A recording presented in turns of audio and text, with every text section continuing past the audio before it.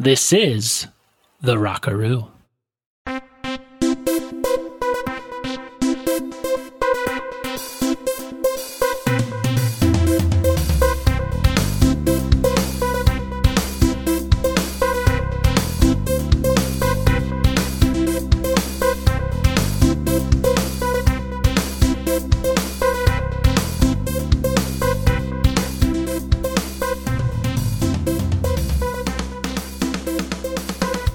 Hey, so welcome everybody. Welcome in. Welcome to the Rockaroo. What you got? Well, okay. If I'm going first, okay. I want to, so real quick, for all of you scorekeepers out there, they did a nice little scorekeeping episode. Well, I guess it's not an episode, but the game, the broadcast. We do episodes. They broadcast games about scorekeeping, keeping a book, and it's something that I've dabbled in. I haven't really gotten deep into, but I think that was the Tuesday night game against Washington Nationals last week. It was either Monday or Tuesday, but anyway, I thought, it's been a while since I kept score. I don't have my book anymore, but I'm thinking, we're in the era of apps.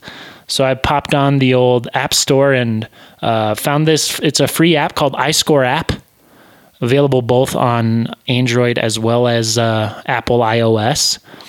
It even gives you like spray charts. You can put you tap your little finger on where the ball went on the field, and it's cool. And then when the batter comes up, it not only can you see where they've hit the ball during that game, but also all the previous games that you've scored for that individual. So if you are into scorekeeping, check it out. It's called iScore. It's a free one. There's other paid ones. And then there's also one called Game. I think it's called Game Changer. I haven't had a chance to look into that one just yet, but cool stuff out there. You can keep the pens and pencils in the drawer. Nice. So did it enhance your game watching experience, would you say? For me personally, yeah. Yeah, I enjoy it personally. That's just, and it's nice not to have to deal with the drawing out things with the app. Very, very cool. So the one big knock for non-baseball fans is that it's a slow game, right? Like, I think that'd probably be the number one knock if you pulled a bunch of non-baseball fans, but I found when I'm scoring the game, it's like things are moving fast because I'm trying to mark down where Tapia hit another double and how hard it was hit and all this stuff, and keeping track of foul balls, and it gets up on you if you're not paying attention. So it does require a pretty significant amount of focus. That makes sense. Maybe I'll try it. I think in my mind, do it. Just say it. You think everyone should, huh? At least give it a try. See, it might be for you. It might not be for you. But you do have to be on every pitch. It's every pitch. There's no I'm getting up to get a glass of water or go to the bathroom or anything like that. Cannot do it unless you pause, of course. Right. See, and I guess that's my thought. I'm sitting here thinking I remember scoring back in the day when you had to as a member of a baseball team, and unfortunately you weren't in the starting lineup and you were sitting on the bench, and one of your duties typically was to score a game, and I really never liked it. Never have scored a Major League Baseball game in my life. So I guess I do need to try it. But what I'm thinking is I like the leisureness of watching the game and knowing hey, I can just sit here and watch and feel comfortable with it, as opposed to being oh shoot, that was a ball, that was a strike. And it's yeah, I still am watching that stuff, but there's always that little crutch down there in the right-hand corner, sometimes left-hand corner, sometimes it's in the top right or top left. Usually it's in the bottom that gives me the count and gives me all the information that I need. So I like the leisure of it, and it feels more like work when I go to start scoring. So I'm not going to knock it quite yet. I'm going to give it a shot, but that's just what initially my mind was thinking, even when they were doing the scoring episode. However, I did like the fact that it was they asked the lady, hey, do you have a game that you scored that sticks out in your mind? And she said, the Tyler Anderson debut game. And I thought that was interesting because I was like, well, man, I remember that game and it was awesome, but if I had scored it, then yeah, I can see where games would stick out a little bit more to you. And that, to me, was very interesting. Yeah, scoring. Baseball scoring. Nice. It was an interesting broadcast that they did. So I did actually enjoy it. And them talking about the intricacies and the differences between everybody in scoring. So then they interviewed players, and it was fun. More importantly, though, I guess that game, if that was the second game in the Washington series, they did not win that game, right? Correct. They didn't. I'll just say that on Tuesday they didn't. But other than that, I enjoyed that episode of the Colorado Rockies. Well, I know you dropped a sub-episode out there, the Antidote sub-episode. So I don't really have much. I think you pretty much covered everything in that Washington series. Rami doubling up, doing some good stuff. Hoffman he didn't pitch like that terribly. I think in my estimation, I think what happened was they got the lead and then he got a little relaxed, which I like. I mean, you get the lead, be a little more aggressive in the strike zone, but then he gave up 4 singles in a row, all on 2 straight counts. So not a terrible performance, but Corbin just shut them down, which really doesn't make any sense with all the times they faced him when he was with Arizona. Yeah. But you get the series. Got to talk about old Danny Murphy during Wednesday's game. Yes, please do. Please do. Holy tooth. Let's break this thing down real quick. If you didn't see it, you have to see this. You just have to, search Daniel Murphy tooth on YouTube, or I think it's still making the runs on the rounds on Rockies.mlb.com. Sure, it's out there on Twitter video, but whatever. Most of you probably know about the tooth trot at Coors Field that they do. Just basically a sausage run ripoff.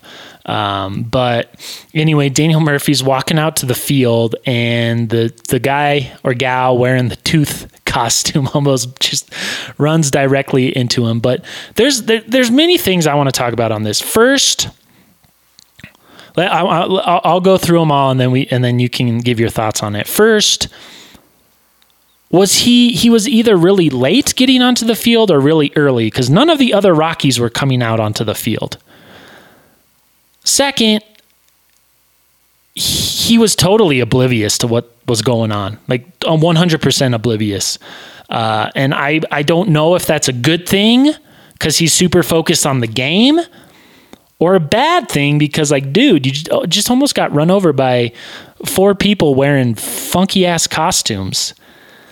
And then 4 obvious, I don't remember where I was in the count. Forget the count. He was totally, his reaction to it was just it was crazy. Oh, and then the other thing I wanted to bring up was, is it possible something like that happened on purpose for him because it's an attention type thing? And then the last little thing, it doesn't have to do with Murphy, but after the 4th time I watched it, I noticed that the bat boy, he was holding a bat, and as these freaking things wearing these dental whatever, he stuck the bat out a little bit. He didn't trip the person, but it's one of those things where oh, I really want to trip this person, but I won't.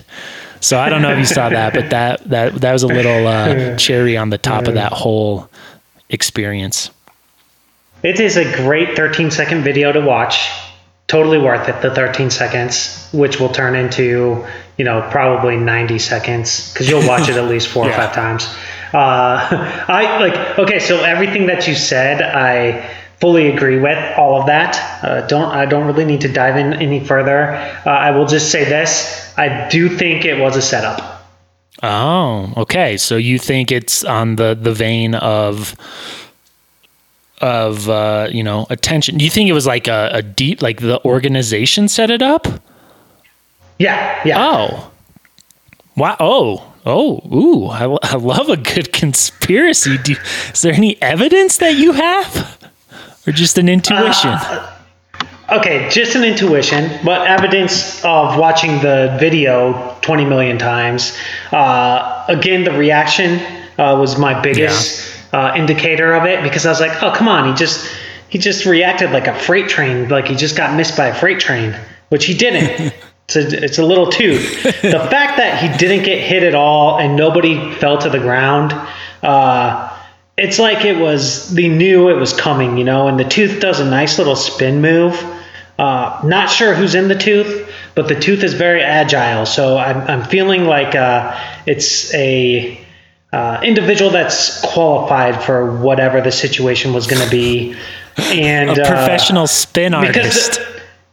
Right. Because like if you watch it, it's quite clear to see that all the tooth had to do was slow down in that situation. And like you said, Daniel Murphy's totally oblivious to what's going on. He's the only one on the field. It's like, okay, well, all right. This is just not a accidental thing. And of course, it makes its rounds all over the place. Black has a nice little discussion about it after. Ooh, I didn't hear that. Fact. Can you? And so I just think that it's no, I'm not going to detail that because I just saw Black on Murphy's tooth collision. Black on Murphy's tooth collision. I didn't watch it. Oh, you didn't watch it. I'm not going to buy in. I'm not going to buy into that junk. Well, that I didn't think of that at all. I thought it was, if anything, it would have just been a Daniel Murphy thing. Like, oh, hey, I've been watching this tooth race, just sitting on the bench the past whatever, couple weeks, whatever. I'm gonna do a little thing. But now that you bring it up, because the camera was in a perfect angle. I'd like, do they film every tooth race? You make a good, I'd be fine talking about this the whole episode, and just skipping what happened in Atlanta. But it's okay. The plot thickens. I will do more research on this subject. I'm going to have to hear, and they Ryan Spielborg's definitely seemed like he was maybe a little prepared. I don't know. I don't know. It's interesting. And then one final note, non-tooth related, but with Daniel Murphy, I have a new nickname possibility for him. Now, I know you enjoy the Rainbow Hater, or maybe I don't know if you enjoy it or not, but it's been used multiple times. And this nickname I'm about to throw out there, it's going to sound mean. It's going to sound pretty mean, but it really isn't for me. It wasn't birthed from a mean place. So the nickname is Mr. Potato Face. And let me tell you why. If anyone saw his face during the bottom of the sixth in that Wednesday afternoon game against the Nationals, bottom of the sixth, his at bat, even Spielborg's made mention about the faces that he was making. It was very entertaining and funny. And it's like, what is this guy?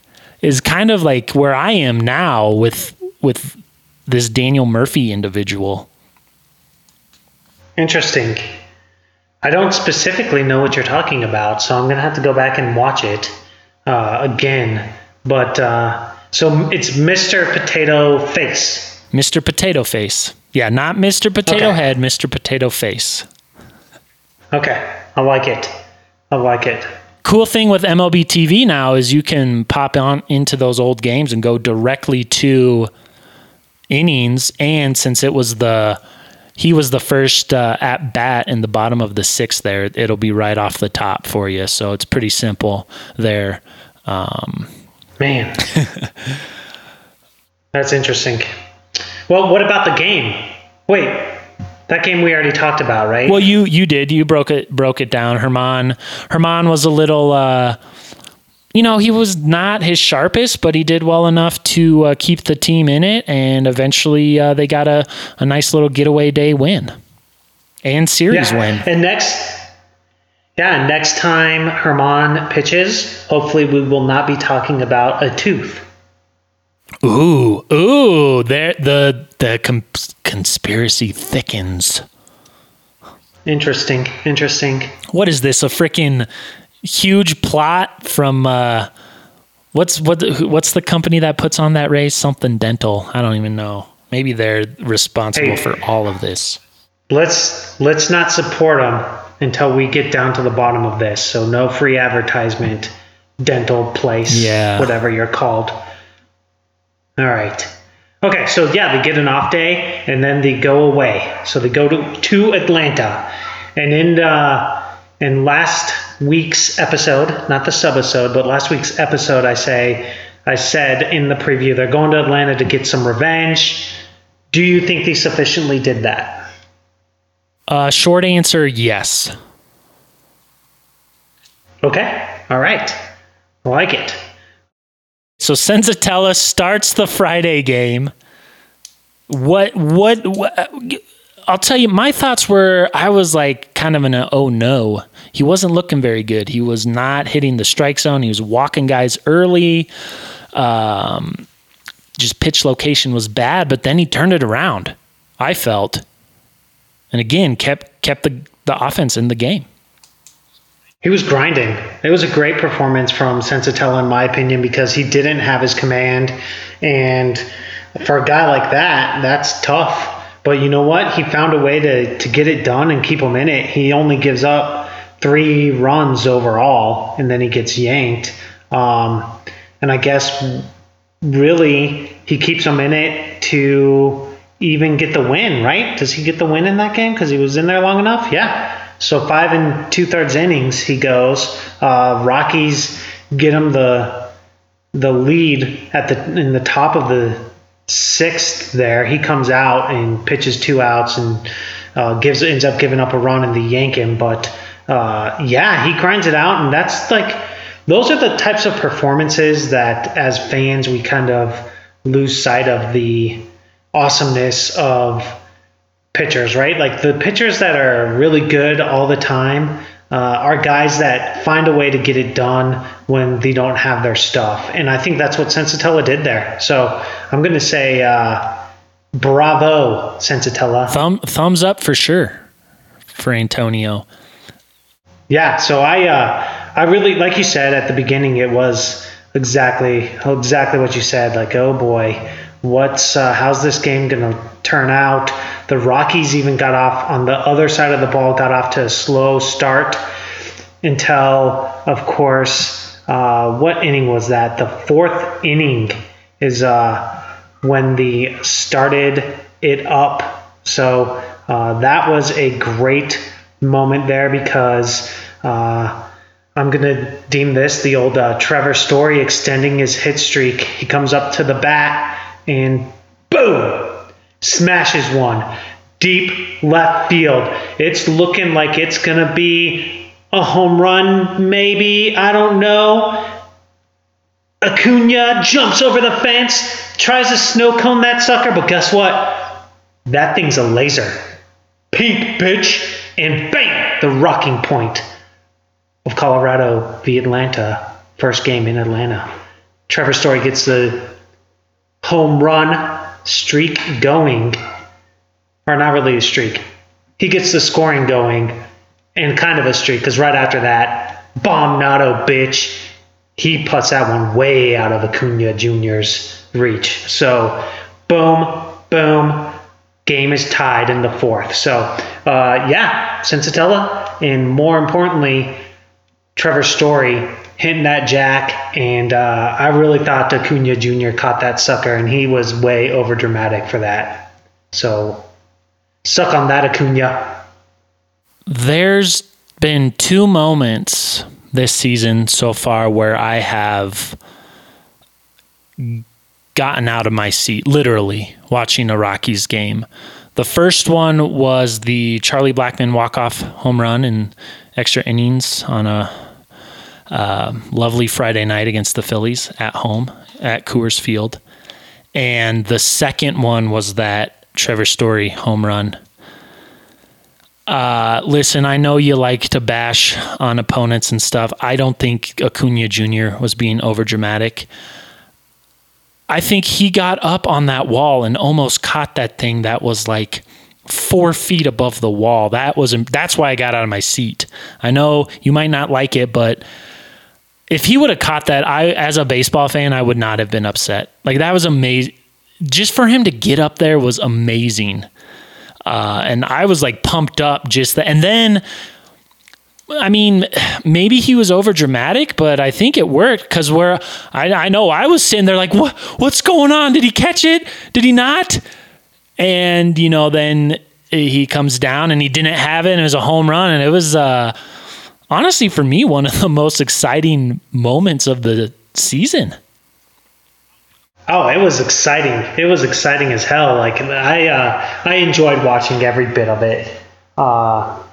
He just could have come down off the wall a little sooner than he did. I get it. He was a little bummed out because it was right there in his mitt. But, it was. Overall, you're right. I mean, as far as the drama is concerned, I guess here's the real thing that you got to decide. Is being overdramatic a bad thing? Not anymore. I think I want to make a point with this series once we finish running through it. No, I don't think so. That's why we're watching the games, right? For entertainment. Or unless we're scoring them and we're, got to keep our OCD on, feed our OCD a little bit. But we're watching them for entertainment. So, and for me, like, if that would have been, there's not tons of players I don't like in Major League Baseball right now, but I don't have a problem with Acuna Jr. other than, injuring himself doing the old safe sign after he ran through the base last season. But hopefully he learned from that. But no, I don't think it depends. Okay. What Darren Dietrich, home run off Chris Archer. If anyone's seen that, have you seen that? Happened maybe it's been a while now. It's this season. Yeah. I don't think I have. We won't talk. I'll have to go look at it. Go look at it.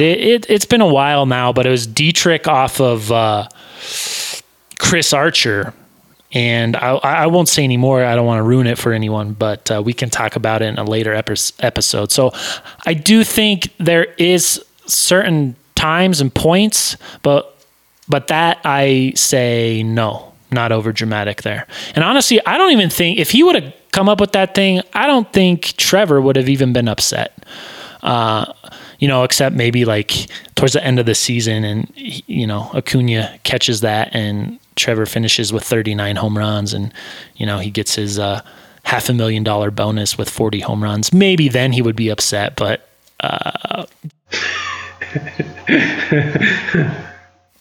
it was just for him to get up there, just the effort too. Like, how many left fielders would even have given that type of effort? Think about that as well. 7? Probably 7. Okay, out of 32? Yeah, that's not bad. And then Bomnado does what Bomnado does. They go back to back. Was that the first time this season? I don't know for sure. And then later in the game, 6th inning, they go back to back doubles. Yes. I got this. Yes. Got this written down about it.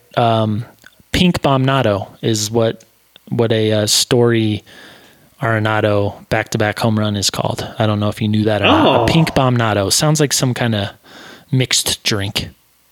Oh, yeah, or like some kind of smoothie of some sort. Or like a protein power drink. Protein power for the offense, baby. Yeah, a pink Bomnado. Hopefully we got a lot of pink Bomnados coming our way. But you're right. It was actually back-to-back doubles in the 6th. Is that what you said? No, I didn't. I just said back-to-back. But you're right, Murph. Mr. Potato Face followed up. Yes, he did. So that was fun, and that a good offensive overall. That was a great game.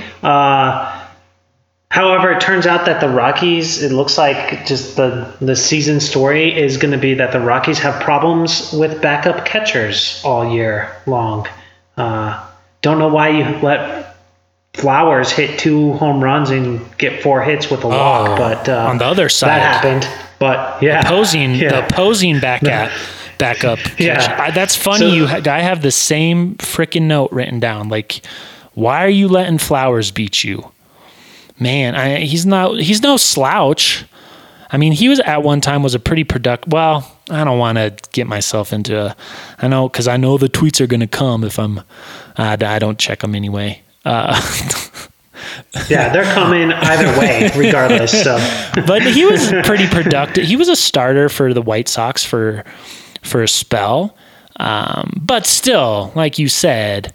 But I don't know, though. I mean, is McCann really their starter, or are they more in like a platoon situation, it seems like? They're probably in a platoon situation to some extent. McCann started the season on the IL, so that's part of it, too. I mean, and then Flowers ended up on the IL, because that first series they had, I don't know, whatever, some guy up that was doing their catching. But, yeah, Alex it's just... Jackson. Why do I know that? I don't know, but I remember that. Yeah, why do you know that? I just remember that from the series here in Colorado. Yeah. So, anyways, I don't know. It's probably Flowers. Who knows? Probably McCann. Every team seems to be in some sort of rotating situation with their catcher. Yeah. It just seems like that's the way it goes. Unless you got Realmuto or Real Muto. Yeah, Realmuto, St. Louis Cardinals with Yadier. Yeah. And that's about it. Yeah. Tyler Flowers, come on. He went two bombs. Yeah. In that game. The one was real insignificant at the end of the game there, but it still happened. Speaking of insignificant, why are the condensed games and the recaps always showing highlights? And I put highlight. I'm doing air quotes right now. No one can see me. Except for you, obviously. Right, yeah. Air quotes for highlights. Why are the condensed games and recaps always showing a highlight of a pitcher striking out the other pitcher? Have you noticed that? Yeah. I don't know. Like it's like, here's Max Fried striking out Senzatella, and the announcers are all pumped up, and it's like, are you kidding me? Oh, man. The condensed one I get, but like the highlight or the wrap up, I don't know what's happening there. Is that the conspiracy theory of trying to keep the DH out of the NL maybe? Maybe, but look at how exciting it is, pitcher on pitcher crime. Well, but it might be backfiring on them. Hey, look how often these pitchers are striking out.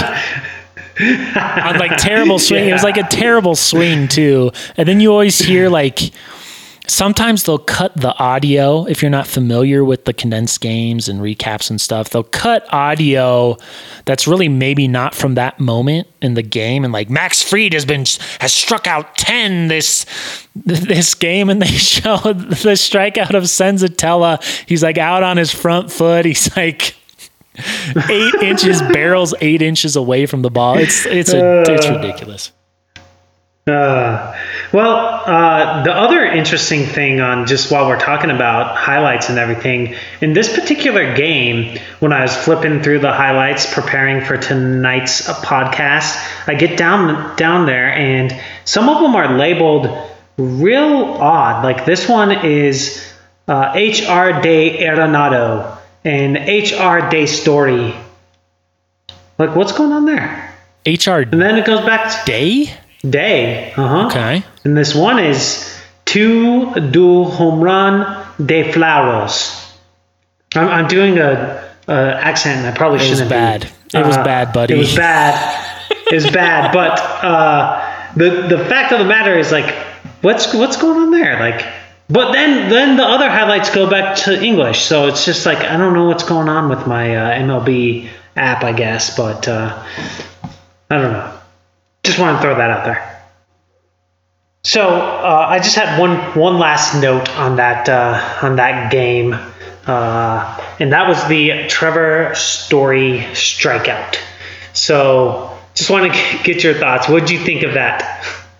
Where his it was like a pitch inside and his boy, I'm just gonna say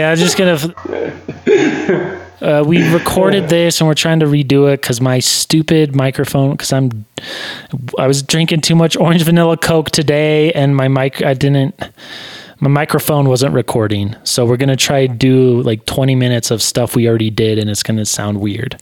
But yes, I do now remember what you were talking about. Yes, it was an inside pitch close to Trevor's body. He started his swing because, you got to start your swing early. You don't know where the pitch is going to be before you start your swing. And I'll let you finish the rest of it. He let one hand off, the backhand off, but his right hand, he scooted out real fast and kind of did his arms out in a motion to not get hit by the ball, and the bat in his left hand went through the plane of the plate, and they called him out on strikes, so strikeout. It was his second strikeout of the game, and it was obvious that he was trying to get out of the way of the ball. But yeah, he did, I guess, technically break the plane of the plate, but he had already stopped his swing. And I don't know. I just feel like the umpire went black and white on it, just gave him called him out. And I feel like that kind of defeats the purpose of the whole rule, I guess. I don't know. What are your thoughts on the reactions of everybody in that particular situation? I feel like there could have been better I don't know. Everyone kind of just took it for what it was and moved on. Yeah, that's a good way to put it. I would have just liked to have seen Bud Black just go out there. He doesn't have to be fired up or animated, doesn't have to get tossed, doesn't even have to get in an argument, but just show like I'm doing something, like I've got Trevor's back, and just go out there and be like, hey, what's going on? Like, he almost got hit by that thing. Let's maybe use some better judgment out there. I don't know, though. You say something like that to an umpire, maybe you would get tossed. But just go out there and be like, hey, what? Like, really? And then the umpire says, yeah, really. And then you say, okay. And then you go back to the dugout. Just something like that. But no, like you said, everyone just took it for what it was and was like, okay. Yeah. It was odd, and I don't know if we'll ever see another strikeout like that again. We might, but it was just so weird to see, and I don't know. That's the last piece I had on that game. Just a thought from Friday night's game. Donaldson in the seventh almost goes yard on O, but D20 makes a great catch in the right center or along the right center field warning track. But Donaldson did barrel that sucker up on O. Oh no, we're not going to get into O puns, are we? It's the last thing we need right now. So Saturday. Just keep that on the front of the mind. Okay, Saturday. Freddie Freeman ripped the stitches right off that thing. Listening to or watching the condensed game, and I think that was the Braves radio announcer. Could have been TV, but I think it was radio. Just a fun way to announce something. I like rip the stitches right off that thing. So there you go. That was a homer off of John Gray in the first inning during Saturday night's game. And Johnny didn't, I don't know, like John, I think, was having some small issues in that game. Obviously, he gave up 5, so that's big. You don't like to see that. But honestly, I think that that particular pitch, I think offline or off air, you said it, it was a good pitch. I mean, Freeman just put a good swing of the bat to that sucker. And he ripped the stitches right off the thing. He ripped the stitches right off the thing. Something that we don't get announcers going crazy for it. But yeah, we just get the lame-o. That ball is hit hard, and the outfielder is going back, and it's gone. I feel like that's a standard home run call for. Once, though, last year, we did get a pretty good call. Fire up the fountains. She gone. That we need more of. Yes. Hashtag get Jenny a series. So, anyways, I think that John Gray, in that particular game, I think that there was a lot of, I don't want to say bad umpiring behind the plate, but I guess I will say really bad umpiring behind the plate. I thought that there was he was getting squeezed pretty good, and I don't think it was just John. I think it was kind of across the board to some extent, but just in general, it just keeps coming up. Like I feel like the umpires are really having a hard time this year. I'm just getting real sick of the strike zone discrepancy. We're all seeing it. I don't know if I'm just paying attention more to it or if the umpires are getting worse and worse, but it's absolutely ridiculous. And we talked about automated strike zone in our last episode. And, we brought up how an automated strike zone would make not only pitchers but hitters better, the consistency of not only from batter to batter, but inning to inning and game to game and location to location. And we didn't even bring up the whole biasness, the human element of these umpires on the whole, batters because of who they are might get certain calls and pitchers because who they are might get certain calls like Scherzer and Kershaw and, professional type batters and veterans and rookies. Automated strike zone would make it all as level as you can be. And for it not to be that way now almost kind of is crazy to me.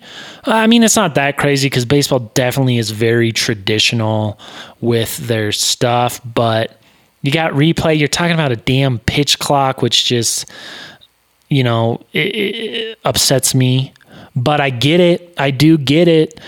So yeah, it's bad, man. It's just this strike zone stuff is bad. Yeah. So, well, moving on from how crappy the strike zone, I guess we could do a sub-episode on entire umpiring, but that sub-episode might end up being like a 4-hour sub-episode. So, like a 3/4. Yeah, three-quarter or 1/4, 3/4, 1/4, whatever. Anyways, moving on from the bad umpiring that I hope changes over the course of the season. I don't know if it will. I know they get scored on their umpiring, and hopefully they're all taking some major shit from Manfred, but I doubt it because I don't think he knows what the hell he's doing. If he does and it gets better, then that'll be good, but we'll see. Anyways, that game was a very exciting game. John Gray ends up giving up 5. In the top of the fourth, John D. Murph, the Rainbow Hater, ties it up with a jack. And then the bottom of the fifth, they're still good, 2-2. Bottom of the fourth. And then in the bottom of the fifth, Gray gives up 3. He unfortunately has to exit the game there. And then we move on to the 6th. That's a clean inning for both teams. And I'll tee you up there for the top of the 7th if you want to let us know what happened there. And that's when the Rockies kind of start getting back into it. Off the wall doll. Woo! Goes triple in the top of the 7th in a 5-2 Atlanta lead. Leadoff triple. Nice. Off the wall doll. Would have liked to see it over the wall, but would have liked to see an over the wall doll show up there. Yeah. I guess off the wall is not too terrible. We get that triple, and the Rockies end up cashing in 2 in that inning. Really was thinking it was going to be 3, but it ended up only being 2. So now they're down by 1. Bottom of the next inning, in the 8th, nothing happens. And then, lo and behold, the last inning of the game starts. And what do the Rockies do? Off the wall Dahl goes double in the top of the 9th in a 5-4 Atlanta lead. Woo. Keeping it in.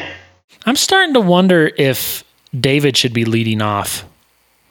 Because when no one's on base and pitchers are a little more eager to give him something to hit, he does well. We've documented it before about him hitting with guys on base and in scoring position. It's not going so well for him. Yeah. So, I mean, I know Charlie Blackmon's like a damn, immovable object there in the leadoff spot. But, I have faith that Dahl will be able to cash in eventually with those runners on, but he's hitting the 5-hole. He hit in the 5-hole all 3 games. And it's like, dude, you gotta, I think he only had 6 left on base for 3 games, which isn't terrible, but still there's some, like, that doesn't account moving runners over with the strikeouts. So just a thought there for our boy Dahl. Yeah, it's not a bad idea. I still like the traditional thought of Hampson there, but oh yeah, for sure. But I guess my point being, like, if Hampson's not going to be in the lineup anyway, and Dahl is, maybe. But I'll tell you that when we haven't talked about it at all, Trevor Story hitting second, I actually like that. I'm comfortable with that. Yeah. His RBI numbers are going to take a hit though, which I'm not a huge fan of, but it's because where he hits. Yeah. So his runs, his steals might go up. Yeah, his steals and his runs. Which, hey, if you want to win MVP, you better lead the damn universe in runs, okay? You can hit 180, but if you have 200 runs scored, baby, you're there. Oh, yeah, definitely. It's hardware time. Definitely. I got to get jacked up. I'm pissed. I'm saying it on air. I'm pissed. We lost a lot of good audio. It's my fault, 100%. And honestly, if the microphone or my computer wouldn't have frozen up on me again, I would have never known. And we would have finished the episode and had like 20 minutes, the first 20 minutes, and that was it. But I got to get fired up again. It still would have been an awesome episode. But anyway, so Dahl hits that double.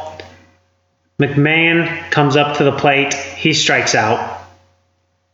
Get a wild pitch so Dahl can move to third. And here it is. It's Ramil's time to shine. All he has to do, it's just one out. All he has to do is put a ball deep in the outfield, maybe hit one over to the right side of the infield. That's it. Piece of cake, and this game is tied. Yep. What happens? You asking me straight up? Yeah. He struck out. Yeah, he struck out. Can't be striking out in that situation. That's the pressure, man. That's what I'm saying about the RBI number. Yeah. You could make an argument that Ramil is the hottest guy in the lineup. And I was pissed he wasn't in the lineup on Friday. Like, what? Come on now. Yeah, he needs to be in the lineup. Yeah, it's like, I get this whole lefty. He doesn't hit lefty. Well, he can't because he's not facing them. Give him a chance. And I caught some of the MLB Network, and I think it was Sean Casey and Billy Ripken were talking about how, like, all through the minors, these guys are hitting lefties and they're in the lineup against lefties and this and that. And then they get to the big leagues and then it's just, nope, you're not facing lefties. It's like, oh, okay, like what? You can't, if you don't face lefties at that level, then how are you ever expected to hit them? Right. Give them at least a shot. But so Ramil, he was obviously visibly upset about it. I was very upset about it. I was like, scare the dogs? Was it dog scaring upset? No, it wasn't. It wasn't dog scaring upset. It was more internally frustrated. Yeah. my hat was about to blow off upset. I was like, come on. This is the one thing you cannot do here is strike out, and he struck out. And let's not pile it all on Ramiel, because same thing with McMahon. I mean, come on, dude. Was the pass ball on McMahon's at bat, or I know you said it, and it's a bad look for me that I don't. You just said it. It was after McMahon's at bat. Okay, it's during Tapia's, but still, McMahon's got to not strike out there. Yeah, he's got to move him over. Luckily, he gets moved over by a pass ball or whatever it was. I guess they called it a wild pitch. It was Flowers not knowing how to play catcher, but backups. Yeah, right. So, anyways, I thought that was it. Like, I was thinking the momentum is officially on their side, on the Braves side, but up to the bat after that comes Ian D20 Desmond. Nothing super exciting. He walks. But you know what? Pinch hit, though. You got to mention it if no one knows. Pinch hit for Tony Wolters. Yeah, he didn't start that game. That's right. So after that comes the guy that is going to play catcher in the next inning, Drew Butera. What does he do? He walks. Hey, that's not easy. That's not easy. It might be easy for Butera. I mean, it's easy once you get 2 balls, and then like you're taking that third one, and then once it's 3-0, it's like you're not doing anything until it's 3-2. And AJ Minter luckily made Butera and Desmond look good. Not saying that those guys couldn't have got it done. Desmond did have a pitch to hit, if I recall, but that's besides the point. Yes, he did miss it. But that's all right, because that gets us to the top of the lineup, where Charlie Blackmon smokes a double, and boom, bam, the Rockies are now ahead. And man, did I come flying out of my seat in that double. That was great. It was, and he had been 0 for 4 up until that point. And then he did what he did off a lefty, which was awesome to see.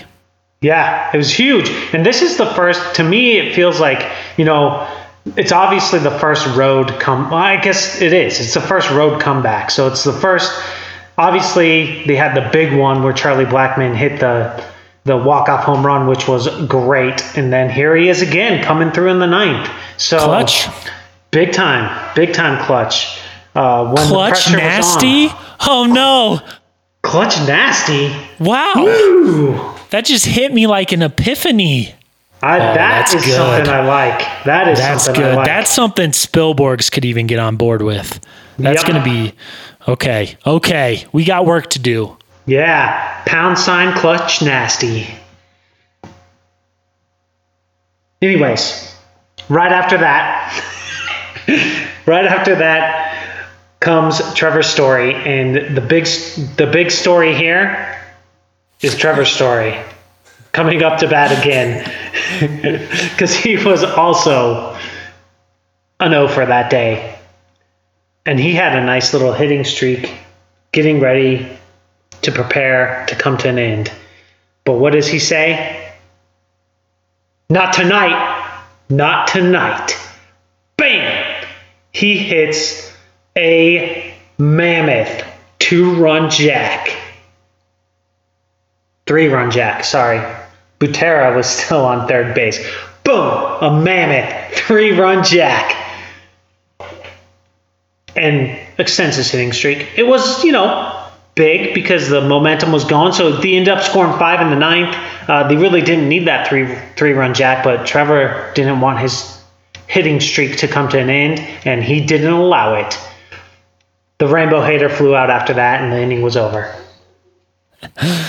Also noteworthy on that.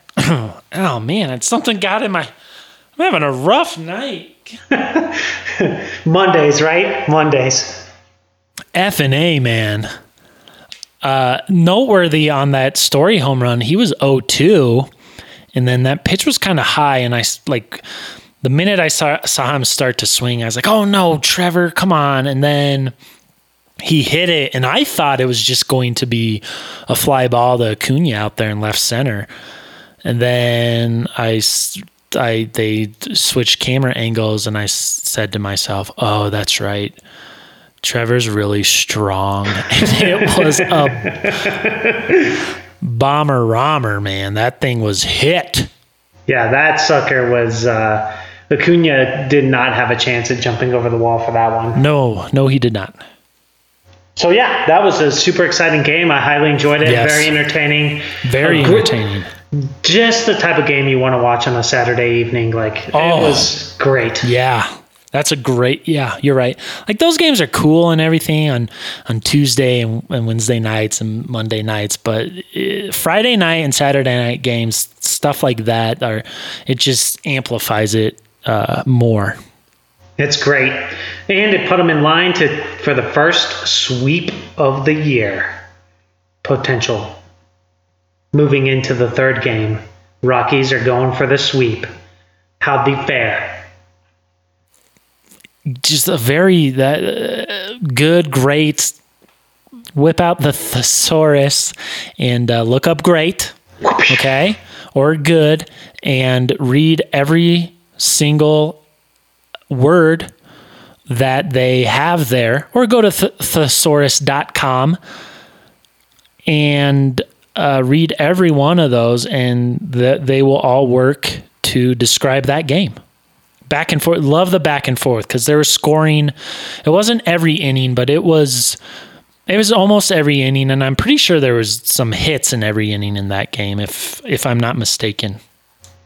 There may have been. I mean, it was 9 hits on the Rockies, 10 hits on the Braves. So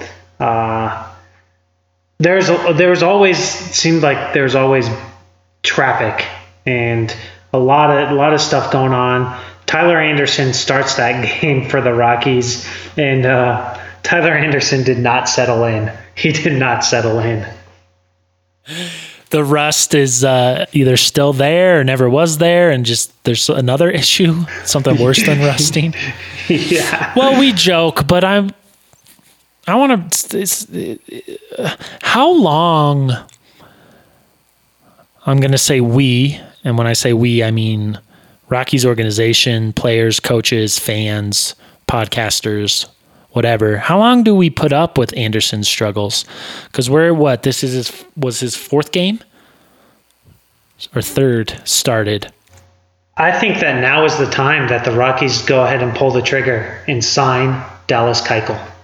Ooh, I did not. Wow, I haven't even thought of that. Do it. Yes.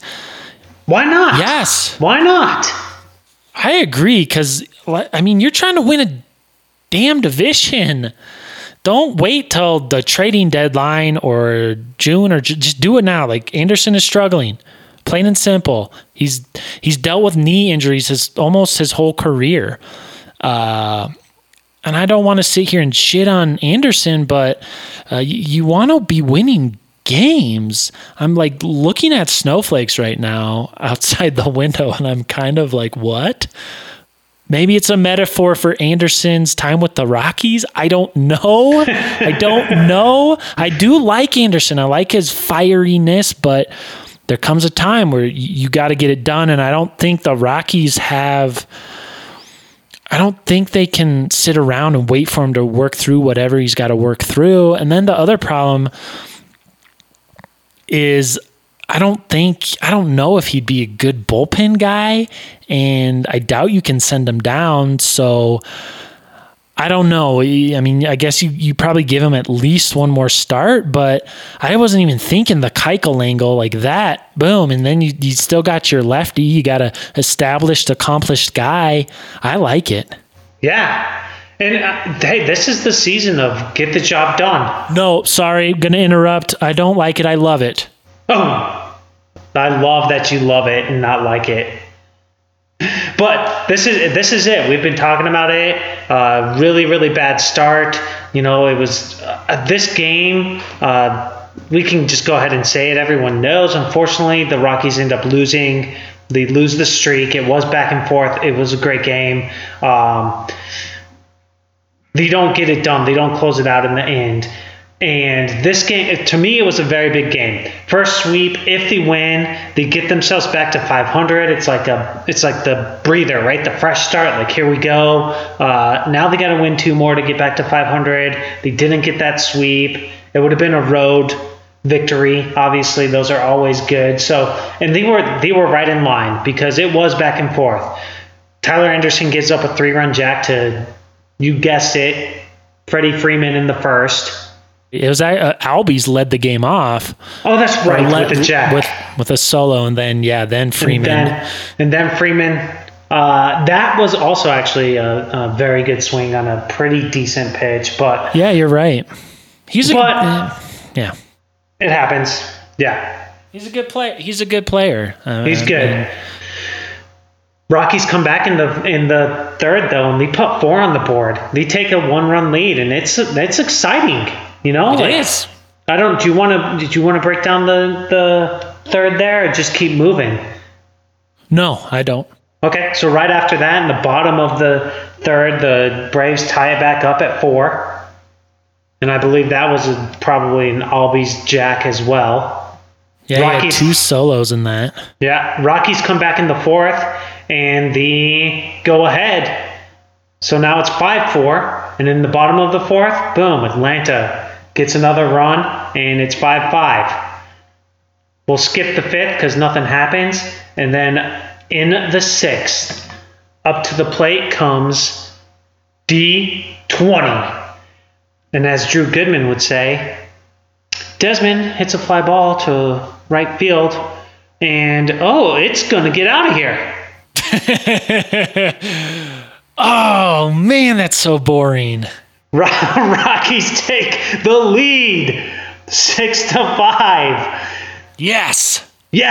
So exciting. And Goodman just can't get himself pumped up, probably because he was talking about the most recent phenom ex-baseball player who now is a piano composer for the San Francisco Symphony.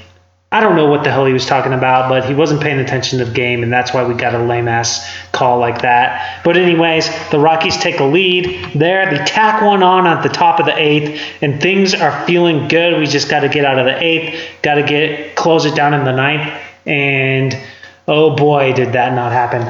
Oh, man. It's so hard not to make those. Well, remember I referred to that Donaldson barreling up O. Well, he did it again this time, just with a little more strength behind it. Oh, that was unintentional. All these O puns for me are unintentional. Yeah, me too. Yeah, I don't buy that 1 minute. Here's what I didn't like. So you're talking about Goodman and his call. Well, first let's go back to how that inning kind of went down. Maybe I shouldn't have said that because I don't know exactly how it went down. I'm pretty sure he got O. If it wasn't clear, Sengwan O was pitching that inning. I'm pretty sure he got the first batter out.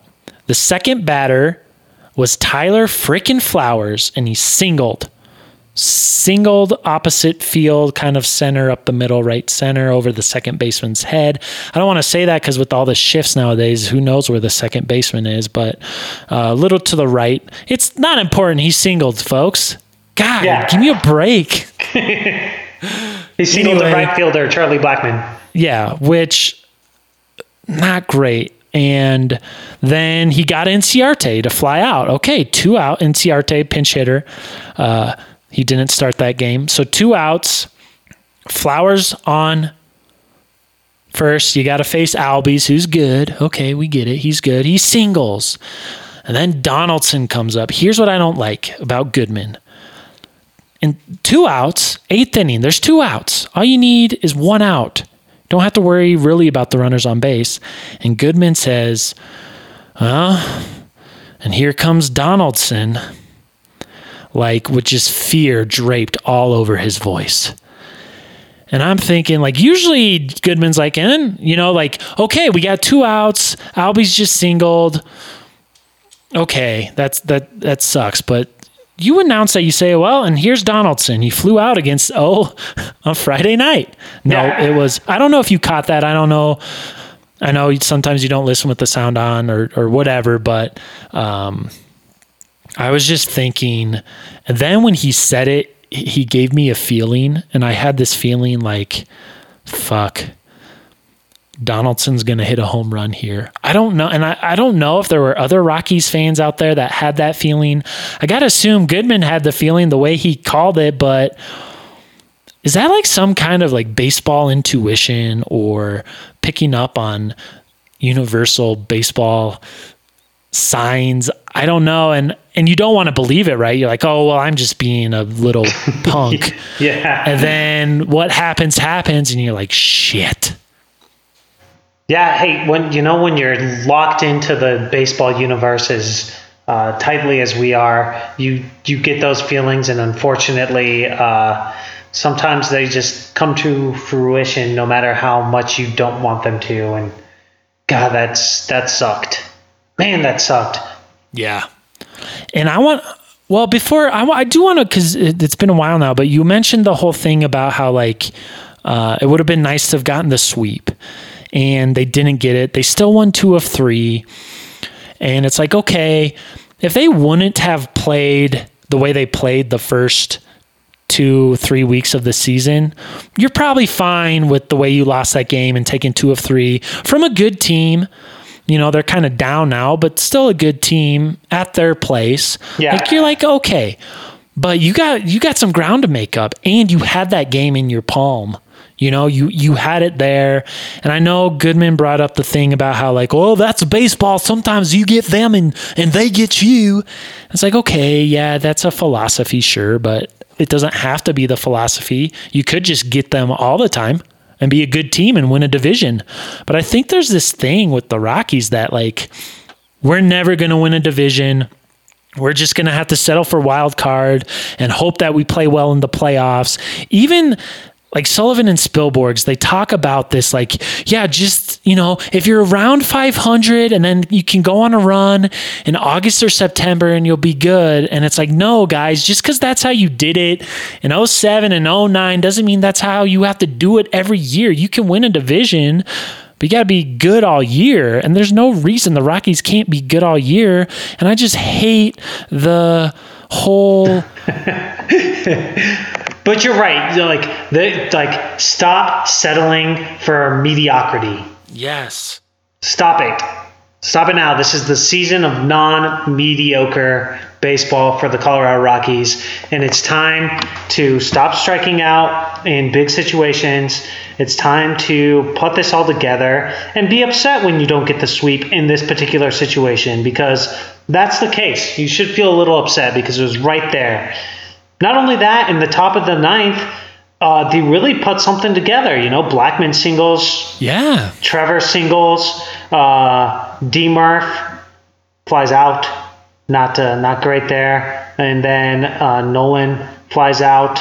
And then Dahl grounds out. So it's like, oh, man, it's right there. Like all of your big guys going right at it. And the first 2 set the table, and the next 3 at least didn't strike out, so I won't be upset about that. But it's like, man, it's just one of those guys can get something done. It at least ties it up. You go into the next into extra innings and hopefully get it done, or whatever the case may be. But sometimes it doesn't go that way, and it needs to be explained to everyone. Like, hey, we should have had this one. Like, oh, that sucks. You can't be doing that. And it's just disheartening, I guess, to say it frankly. And it's time to get that type of attitude out of our minds and get the attitude of, hey, we should go out there. And yeah, we know we're not going to win every game, but the ones that we have in control, we need to take. Absolutely. And tell me how you feel about this, but if you're trying to win that game or at least tie it to go to extra innings, Daniel Murphy should be sacrifice bunting in the 9th there. But you don't, because why? He's Daniel Murphy, Mr. Potato Face himself, and he's got the ability to put it in the gap, put it over the wall. But in baseball, purest form, trying to win games, you should be bunting there. I mean, how do you feel about that, bunting with your 3-hole guy? It gets tricky, but in that particular situation, I'm thinking, why not? Why don't we want to do it? And I think that it's something that the Rockies need to consider, and they need to start doing that on a more frequent basis, because that's how really good teams win games. Like, they find a way to get that run in. And behind Murphy is Nolan Arenado. Yes. And behind Nolan Arenado is your next guy that can get it done. And behind him is the next guy that can get it done. So, why not put the additional pressure on the pitcher? Because if you get those guys over, guess what? There's a man on third. You could get a wild pitch, a pass ball, multiple situations. And the only reason I'd say you can't do it is because maybe Daniel Murphy doesn't really know how to bunt. But that's something that just can't happen, right? You're a professional hitter. You got to know how to bunt. Yes. That's what I was about to say. That would be that is my philosophy. But if I'm a manager, I'm like, if you use a bat to make your living, you should be able to bunt with it. I'm not going to ask Nolan to bunt every single time he's at bat, I might, because I do love a good bunt. If Murphy can't bunt, then you say, hey, buddy, why don't you go ahead and take some bunting practice? Okay? As long as it takes. What else are you doing today? Eating a sandwich? Did you see the replay? And I'm not going to hammer him too hard with this, but he was very thin. Like, he was a thin guy 2 years ago when he was playing with the whatever that team's called, the Nationals. They showed a little replay during Wednesday's game, and I was like, holy smokes, Daniel, what happened? Yeah, he's chubbed up a bit. I do want to say this about going back to Tyler Flowers. Like, announcers say it all the time. Like, you want to get these guys, you don't want to face these guys. And I'm always like, well, if you're good, you're good. You got to win. But, if you get Flowers there in the 8th, then you don't have to face Albies or Donaldson. And that hurt, obviously. Yeah. Freaking Flowers, man. Flowers. Freaking Flowers. Who would have thought? Well, that was a wasted opportunity. But you just move on to the next one and hopefully take your opportunities when you get them there. So today, Monday, April 29th, almost the end of April, not quite there. Our main man is back. 1 dot off the IL. He's starting. He's going to take us in to Milwaukee, and he's going to mow some fools down. He's going against Zach Davies. That guy, I don't know, has had some good years. Who cares? The Rockies are going to hit the crap out of him. Moving on. We've got Tuesday's game, April 30th. Not quite May yet. We got Herman Marquez going against our old friend, Chacin. That's going to be an interesting matchup. That will be a fun game to watch. The Rockies are going to smoke the Brewers. Moving into Wednesday, May 1st. April's done. Moving on to May. Sensatella gets another shot, and he's going to go against Chase Anderson. That guy had a really good year 2 years ago. I don't know what he's doing this year. I don't really care. Hopefully the Rockies rock him. And then the elusive 4-game set. It's like we're never talking about this. But yeah, they play the Brewers again on Thursday, May 2nd. The Dark Wolf goes against Woodruff. Woodruff's ERA is 5.17. The Rockies are going to make it go higher than that. Boom. Moving on into a home set with the D-backs after that. Friday, Saturday, and Sunday. Those are going to be big games.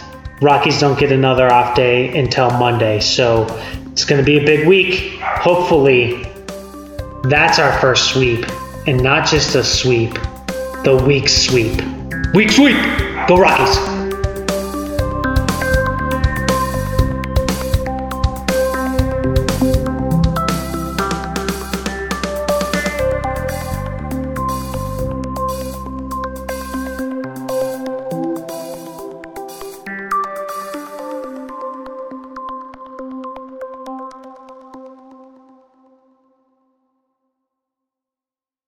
Full disclosure, I did just pound a double barrel espresso shot.